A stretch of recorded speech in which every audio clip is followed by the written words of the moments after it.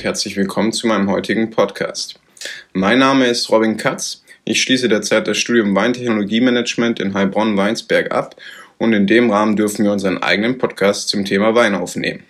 Gemeinsam mit dem Experten auf dem Gebiet, Diego Weber vom Podcast Wein verkauft, gilt es, spannende Themen der schönen neuen Welt zu entdecken. Dazu gehört auch die lang unterschätzte und unter dem Weingenießerradar wachsende Rebsorte Trollinger. Zu dem Thema bin ich heute beim ewigen Trollinger-Liebhaber und Kenner Martin Heinrich vom Weingut Heinrich aus Heilbronn zu Besuch.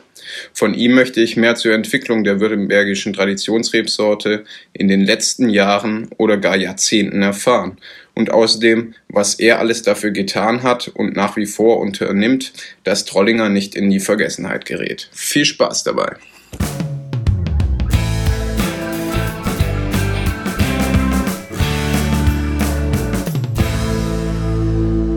Ja gut, vielen Dank für die Möglichkeit. Also Martin Heinrich, bin jetzt der Senior im Weingut, habe das Glück, 2 Söhne zu haben, die am 1.7.2017 das Familienweingut übernommen haben und ich bin jetzt noch mit dabei. Und die Liebe für Trollinger, die entstand so vor 25, 27 Jahren, als ich festgestellt habe, dass der Trollinger Absatz hier im Weingut nicht mehr aufwärts ging, nicht mehr seitwärts, sondern leicht rückläufig. Man konnte es ein bisschen kompensieren über die Küvettierung Trollinger mit Lemberger. Das hat aber auch nicht den Charme, dass man die Gesamtmenge hat steigern können. Und so haben wir selber versucht, in der Vinifikation ganz von den thermischen Verfahren wegzugehen. Das war dann so Mitte der 80er Jahre schon. Habe seit 81 nur Trollinger trocken abgefüllt und trocken heißt bei uns durchgegoren unter 4 Gramm, recht süße analytisch. Und das war dann doch ein etwas holprigerer Weg. Damals war ich noch Vorstand von der VSWW, also abgekürzt Vereinigung Selbstvermarktender Weinbaubetriebe Württembergs, die 76 gegründet wurde. Und dann hat man den ersten Trollinger-Wettbewerb hier im Ländle in Württemberg durchgeführt unter meiner Regie. Das waren so 100 Weine, die angestellt wurden. Und so hat man dann jedes Jahr diesen Wettbewerb durchgeführt mit Medienvertretern, mit Sommeliers und auch natürlich mit Weinfachleuten von jeder Gruppierung war ein Vertreter mit dabei, so ein Probandenkreis zwischen 12 und 15 Personen, verdeckte Proben. Und so hat man dann doch auch festgestellt, dass der Trollinger doch ja nicht mehr so ankommt, wenn er in dem Rosé-Typ ist, also große Erträge, einfachste Qualitäten. Diese Weine sind auch bei uns, bei diesen Verkostungen, dann eher durchs Raster gefallen. Man hat festgestellt, man braucht ein bisschen Fleisch bei den Knochen. Dann auch die Maischegärung wurde immer mehr in den Vordergrund gestellt. Und irgendwann kam mal der Moment, wo man gesagt habe, Südtirol, da hört man so viel von Vernatsch, was ist da los? Wir haben dann die ersten Versuche gemacht. Bin da gern ein bisschen mit dabei, wenn es um Pionierleistung geht. Und das hatte den Charme, dass wir die Freunde in Südtirol beim Vernatsch Cup in Lana kennengelernt haben. Und haben wir gesagt, Mensch, komm, wir machen die Siegerweine vom Vernatsch Cup und die Siegerweine vom Trollinger Wettbewerb in Württemberg. Und die probieren wir als sogenanntes Gipfeltreffen in 2340 Meter Höhe auf der Heilbronner Hütte, neutrales Terroir im Montafon in Österreich. Und da waren die Vertreter von Südtirol dabei, die Vertreter von Württemberg und die Vertreter aus dem Tal, Bürgermeister, Sommeliers und auch Gastronomen. Blindverkostung mit etwa 25, 28 Probanden. Und es war so, dass, wenn man sportlich sieht, Württemberg mit 9:1 verloren hat, wenn man 10 Punkte gibt. Also, das war welches Jahr der erste Jahrgang? Dieser erste Vergleich, so ganz genau haben wir es nicht auf dem Schirm, das müsste etwa 15 Jahre her sein. So zwischen 13 und 17, aber ich glaube 15 Jahre dürfte ziemlich zutreffend sein. So hat man quasi dann auch Negativberichte bekommen in den Stuttgarter Nachrichten, die es damals noch gab, Sonntag aktuell. Württemberger Einheitsbrei wurden wir zitiert, ohne den Namen zu nennen, von einem Redakteur, der dabei war.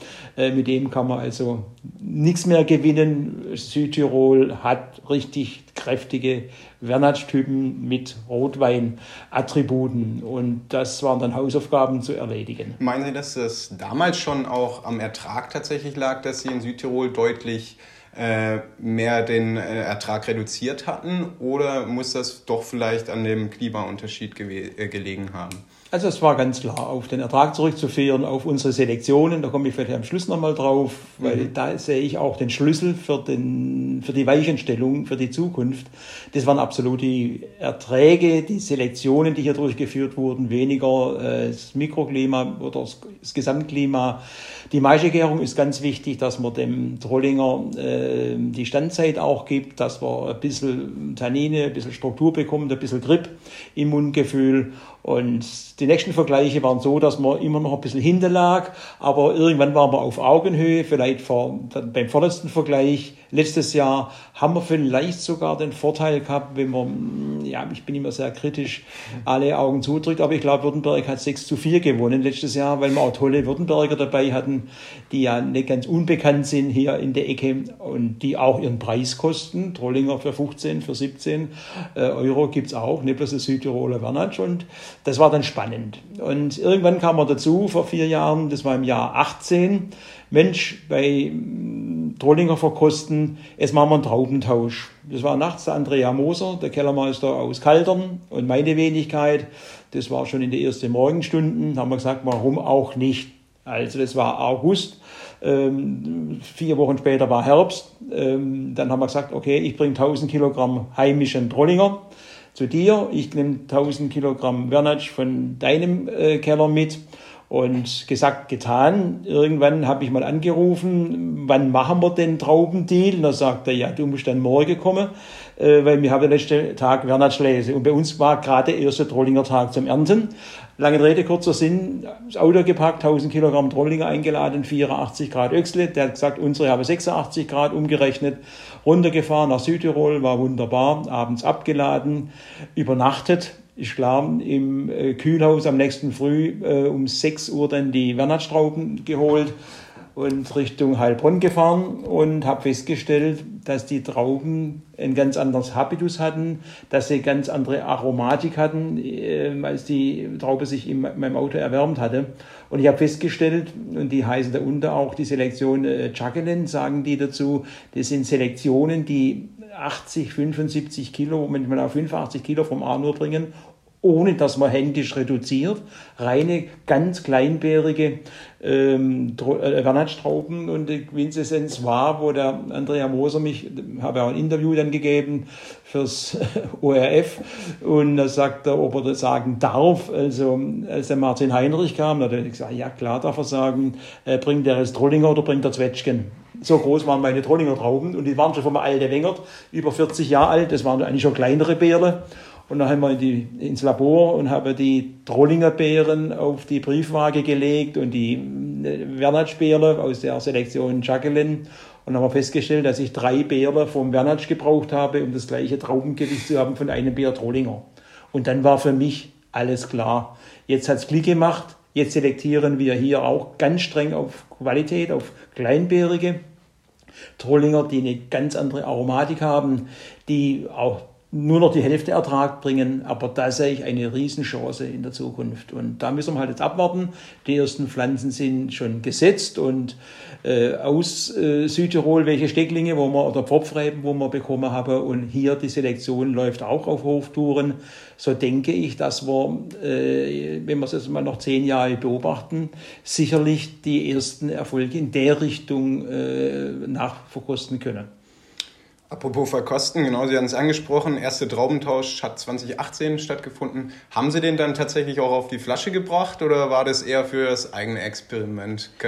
Nee, das haben wir auf Flasche gemacht. Also da haben wir sogar einen Versuch gemacht. Er hat ja seine Trauben gehabt, wie unsere, plus den Traubentausch. Es waren also 2 Varianten bei uns im Haus. Wir haben uns auch abgestimmt, in welchen Fässern wird er ausgebaut, also gebrauchte Barriques. Wir haben also etwa 12 Tage Maischegärung gemacht, offene Maischegärung mit Untertauchen, händisch bei der kleinen Menge. Wir haben dann in die gebrauchte Barrikfässer abgefüllt. Wir haben in etwa in der gleichen Woche von der Hefe abgestochen. Wir haben unfiltriert irgendwann mal dann nach einem Dreivierteljahr abgefüllt. Das sind alles so Dinge, wo man sich immer wieder abgestimmt hat.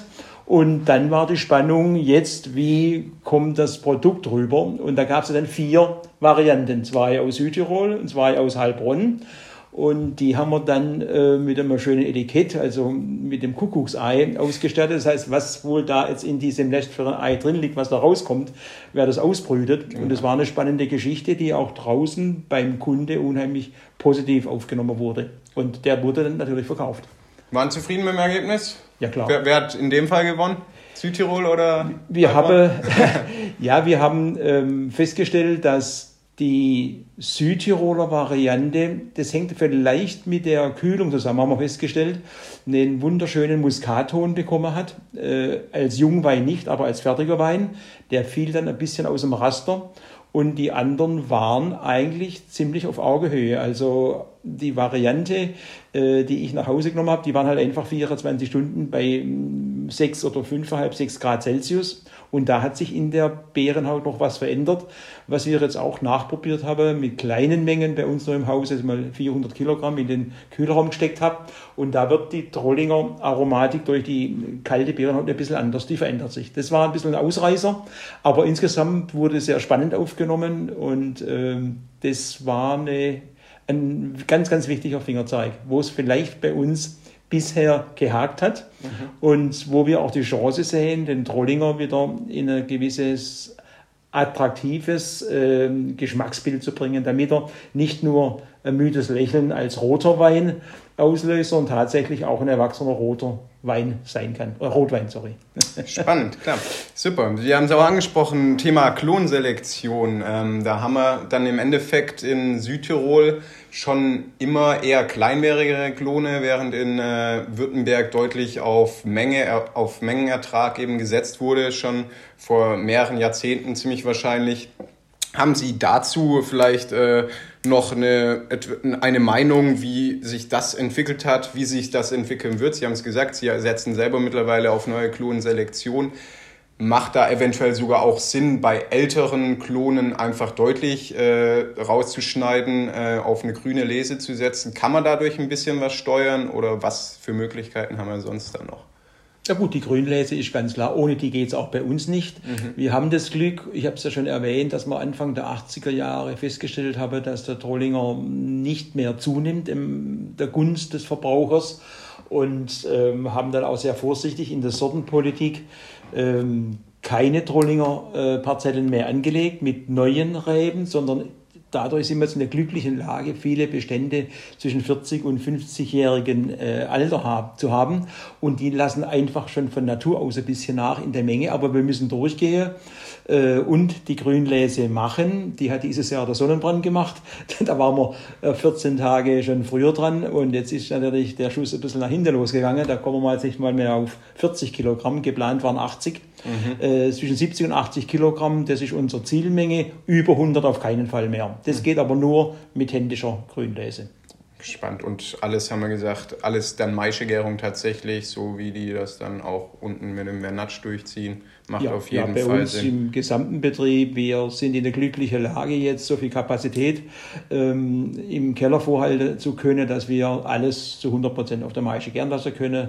Die hochwertigeren Selektionen, also beim Lemberger, beim Spätburgunder, die sind oft 14 Tage, 16 Tage auf der Maische und die einfacheren in der Regel 8 bis 10 Tage und da haben wir genügend Kapazität. Wir ernten auch alles händisch, so dass wir da sehr selektiv die Trauben schon in dem Gesamthabitus in den Keller bringen, wie wir sie gerne hätten. Höre ich da dann auch raus, dass, Sie hatten es angesprochen, die Versuche vorhin, die wurden dann im gebrauchten Barrique ausgebaut, dass wenn dieser Trollinger dann deutlich konzentrierter wird und mehr Gerbstoffe aufweist, dass er noch viel besser mit dem Holz kann, weil früher wurde immer gesagt, Trollinger im Holz, im kleinen Holzfass, das sei kaum zu machen, aber so ein gebrauchtes Barrique-Fass verträgt auf jeden Fall ein konzentrierter Trollinger, wenn ich das richtig raushöre. Ja klar, ich habe ja dann den Parameter Frucht auf der einen Seite und wenn der so stark ist, dass er mit Holz kompensieren kann, dann entsteht diese Spannung und da ist es wie wenn man Spagat, wenn ein Spagat spannt, dann ist ein richtiger Spagat und da brauche ich dann das Holz dazu, den Parameter Zeit noch, dass ich die Tannine, die Phenole von der Eiche wie auch die von der Beerenhaut mit Sauerstoff verschmelzen. Und deshalb ist bei uns grundsätzlich im Gesamtbetrieb jeder Rotwein Minimum seine 9 bis 12 Monate im Fass, im großen Fass. Beim Trollinger sind wir sehr vorsichtig mit kleinen Fässern. Da sind es die 1200 Liter Fässer, die eigentlich nicht zum Holzeintrag gedacht sind für den Wein, sondern nur einfach eine kontrollierte, gleichmäßige Sauerstoffaufnahme über dieses Jahr. Manchmal sind es auch 15 Monate plus maximal 2 Dosagen vom mehrfach befüllten Barrix, wo der Trollinger die gleiche Charge mit drin war. Je höher die Qualität, wir haben dreierlei Qualitäten vom Trollinger, einen Basiswein im Liter, da spielen wir nur mit dem Holz, also mit dem großen Holzfass. Bei dem mittleren Segment die Trollinger alte Rebe-Variante, da ist schon Barrikfass mit dabei, manchmal auch 2 auf 1000. Und bei dem TNT, da sind wir dann zu 100% in den kleinen Fässern, weil da ist dann auch so viel Struktur da, dass er Holz kompensieren kann und trotzdem ein schönes Mundgefühl entsteht und nicht eindimensional Holz vordergründig ist. Mit neuem Holz sind wir beim Trollinger sehr, sehr vorsichtig. Das hat im ersten Versuch oder das waren 2 Versuche, eigentlich nicht geklappt. Und da muss man sehr vorsichtig sein, weil er einfach doch zartgliedriger ist und nicht so robust, nicht so dicht und komplex wie die anderen Rotweine, die einfach mehr von der Schale mitbringen. Das klingt super spannend, genau. Wie sieht denn bei Ihnen so die jährliche Produktion mit Trollinger aus? Wie viel Hektar haben wir dann mittlerweile mit diesen neu gesetzten Klonen? Und ja, wo führt der Weg hin? Wie sieht da die Vision aus, Thema Trollinger? Also die Flächen, die neu bestockten, die sind noch ganz, ganz zart, die Pflänzchen, weil wir noch nicht wissen, wo die Reise hingeht mit Trollinger. Wir sind am Beobachten, das ist auch das Schöne, wenn man im Kollegenkreis sich austauscht, sowohl die Kollegen hier in Württemberg als auch Staatsweingut in Weinsberg, wie auch die Freunde in Südtirol. Da muss man alles selber anlegen. Wir sind noch sehr vorsichtig deshalb. Wir setzen auf unsere alte Reben, beobachten das noch 3 bis 5 Jahre. Dann kommt wieder der neue Betriebsentwicklungsplan, weil wir haben uns jetzt schon festgelegt, bis ins Jahr 2028, wie die Pflanzungen jetzt weitergehen. Beim 15-Hektar-Betrieb muss man immer so einen 10-Jahresplan machen. Und da ist jetzt keine markante Trollingerfläche geplant, weil wir momentan noch, das muss man zusagen, ein paar Liter Trollinger zu viel haben und deshalb versuchen, dass wir jetzt mit diesen flankierenden Maßnahmen, und es ist erfreulich, dass wir die Talsohle durchwandert haben, mit diesen Maßnahmen jetzt wieder die Gunst der Verbraucher gewinnen und neue Kunden anspeisen und der Trollinger Absatz seit 2 Jahren wieder erfreulicherweise steigend ist. Also das macht Spaß und ich glaube, wenn wir das durchhalten, noch 2 Jahre, gut, Corona hat uns einen Strich durch die Rechnung gemacht, aber wenn es so weitergeht, was ich das Gefühl habe, auch in der Gastronomie, werden die Trollinger jetzt im Sommer kühl getrunken, präferiert, können wir mit diesen alten Reben mit 80 bis 100 Kilo, glaube ich, einmal den Bedarf momentan abdecken. Preislage dann auch knapp unter 10 Euro. Das wird zwischenzeitlich auch für einen Trollinger bezahlt. Mit Neuanlagen sind wir, wie gesagt, noch etwas skeptisch. Mhm. Sprich, bei wie viel Hektar sind wir insgesamt? 15. So 15 Hektar? Ja. Also insgesamt Betrieb und ja. Trollinger, was macht das mittlerweile? Bei uns ist der Trollinger also rückläufig in der Fläche. Wir sind von 3,5 Hektar kommend jetzt in Richtung bei 2 Hektar gelandet. Und diese 2 Hektar sind die, wo wir jetzt momentan vermarkten. Und da wird sich jetzt die nächsten 2, 3 Jahre oder 4 nicht viel ändern. Dann schauen wir mal, wir mussten jetzt einfach raus aus unserem rotweinlastigen Sortiment und sind jetzt in einer glücklichen Lage. Nächstes Jahr, wenn die Jungfelder so weit im Tragen sind, dass wir 55% Weißwein haben und 45 Rot. Und bisher war 70-30 das Verhältnis, 70 Rot, und das entspricht nicht der Nachfrage am momentanen Marktgeschehen. Und das war jetzt die Hauptaufgabe für uns, dass wir den Sortenspiegel attraktiv machen. Vorwiegend, was auch momentan gehypt wird, sind die ganzen Weißburgunder, Grauburgunder und dann auch ein paar neuere Sorten, die wir probieren. Und was wir als Alleinstellungsmerkmal noch haben, ist die Scheurebe. Da haben wir jetzt auch ein gutes Hektar, was wir da angelegt haben, sodass wir da uns in der Richtung jetzt ein bisschen verändert haben. Spannend. Klar, Sie haben es auch gesagt, der Trend geht auch absolut neben dem Weißweintrend in die Richtung leichte Rotweine, leicht gekühlt und genau die zu genießen. Dann würde mich da doch mal noch Ihre Vision interessieren, wie es dann weitergeht. Ja, klar, Klone haben wir gesagt, pflanzen wir, aber ich habe gehört, Sie planen auch größere Events wie dann ein Trollinger-Vernatsch-Symposium mit dem Herrn Geisel und interessante weitere Events. Vielleicht möchten Sie an der Stelle auch kurz ein bisschen Werbung machen, wen man da noch zu gewinnen könnte, überzeugen könnte. Wie sieht die Vision denn aus? Genau. Ja, das ist Vision. Da bin ich jetzt ein bisschen weit mit dem Kopf aus dem Fenster. Das ist so die Idee gewesen im Frühjahr diesen Jahres, dass man mal vielleicht alternierend einmal in Heilbronn, 2 Jahre später vielleicht in Südtirol ein Trollinger-Vernatsch-Gipfel oder Symposium macht, vielleicht auch mit Vorträgen, wenn ich dran denke, was für eine Weinbildungskompetenz wir hier in Heilbronn haben, durch die Hochschule, durch die DHBW, durch die Weinbauschule. Das ist so konzentriert hier. Warum soll man Heilbronn da als Anker nehmen? Im Parkhotel zum Beispiel, im wunderschönen Haus, wo man das Ambiente auch hat, einen hervorragenden Küchenchef, der dann vielleicht auch auf Vernatsch und Trollinger zukochen kann. Könnte ich mir mal gut ein Vernatsch-Trollinger-Menü vorstellen, das man so nicht kennt. Und das ist jetzt gerade in den Kinderschuhen, da muss man jetzt abwarten.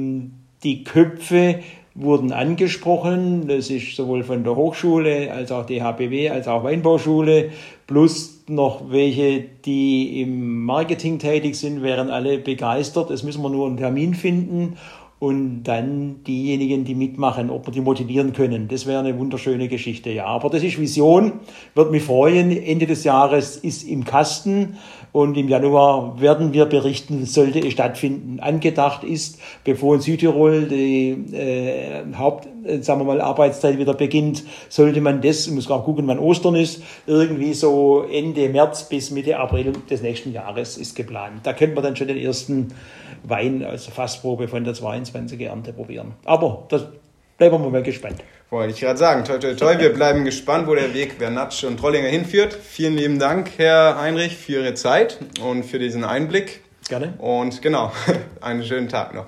Ihnen auch weiterhin viel Erfolg in dem interessanten Beruf und ich gehe davon aus, dass sich unsere Wege irgendwann mal wieder kreuzen. Die Türe stehen offen. Vielen Dank. Vielen Dank.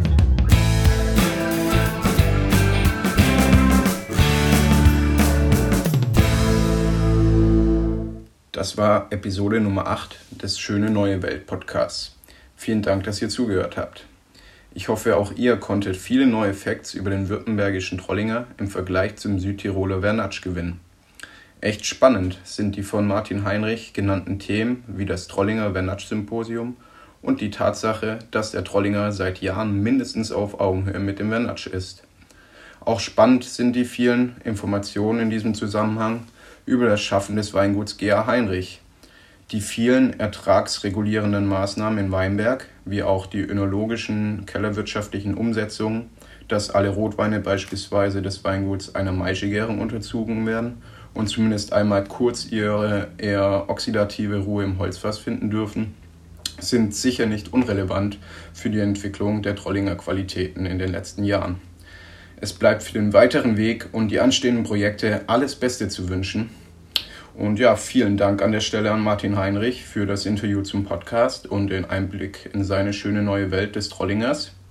Hört euch hierzu auch die vielen weiteren genialen Podcasts auf diesem Kanal an, ebenso zu Trollinger-Themen oder zu anderen spannenden Themen der Weinwelt.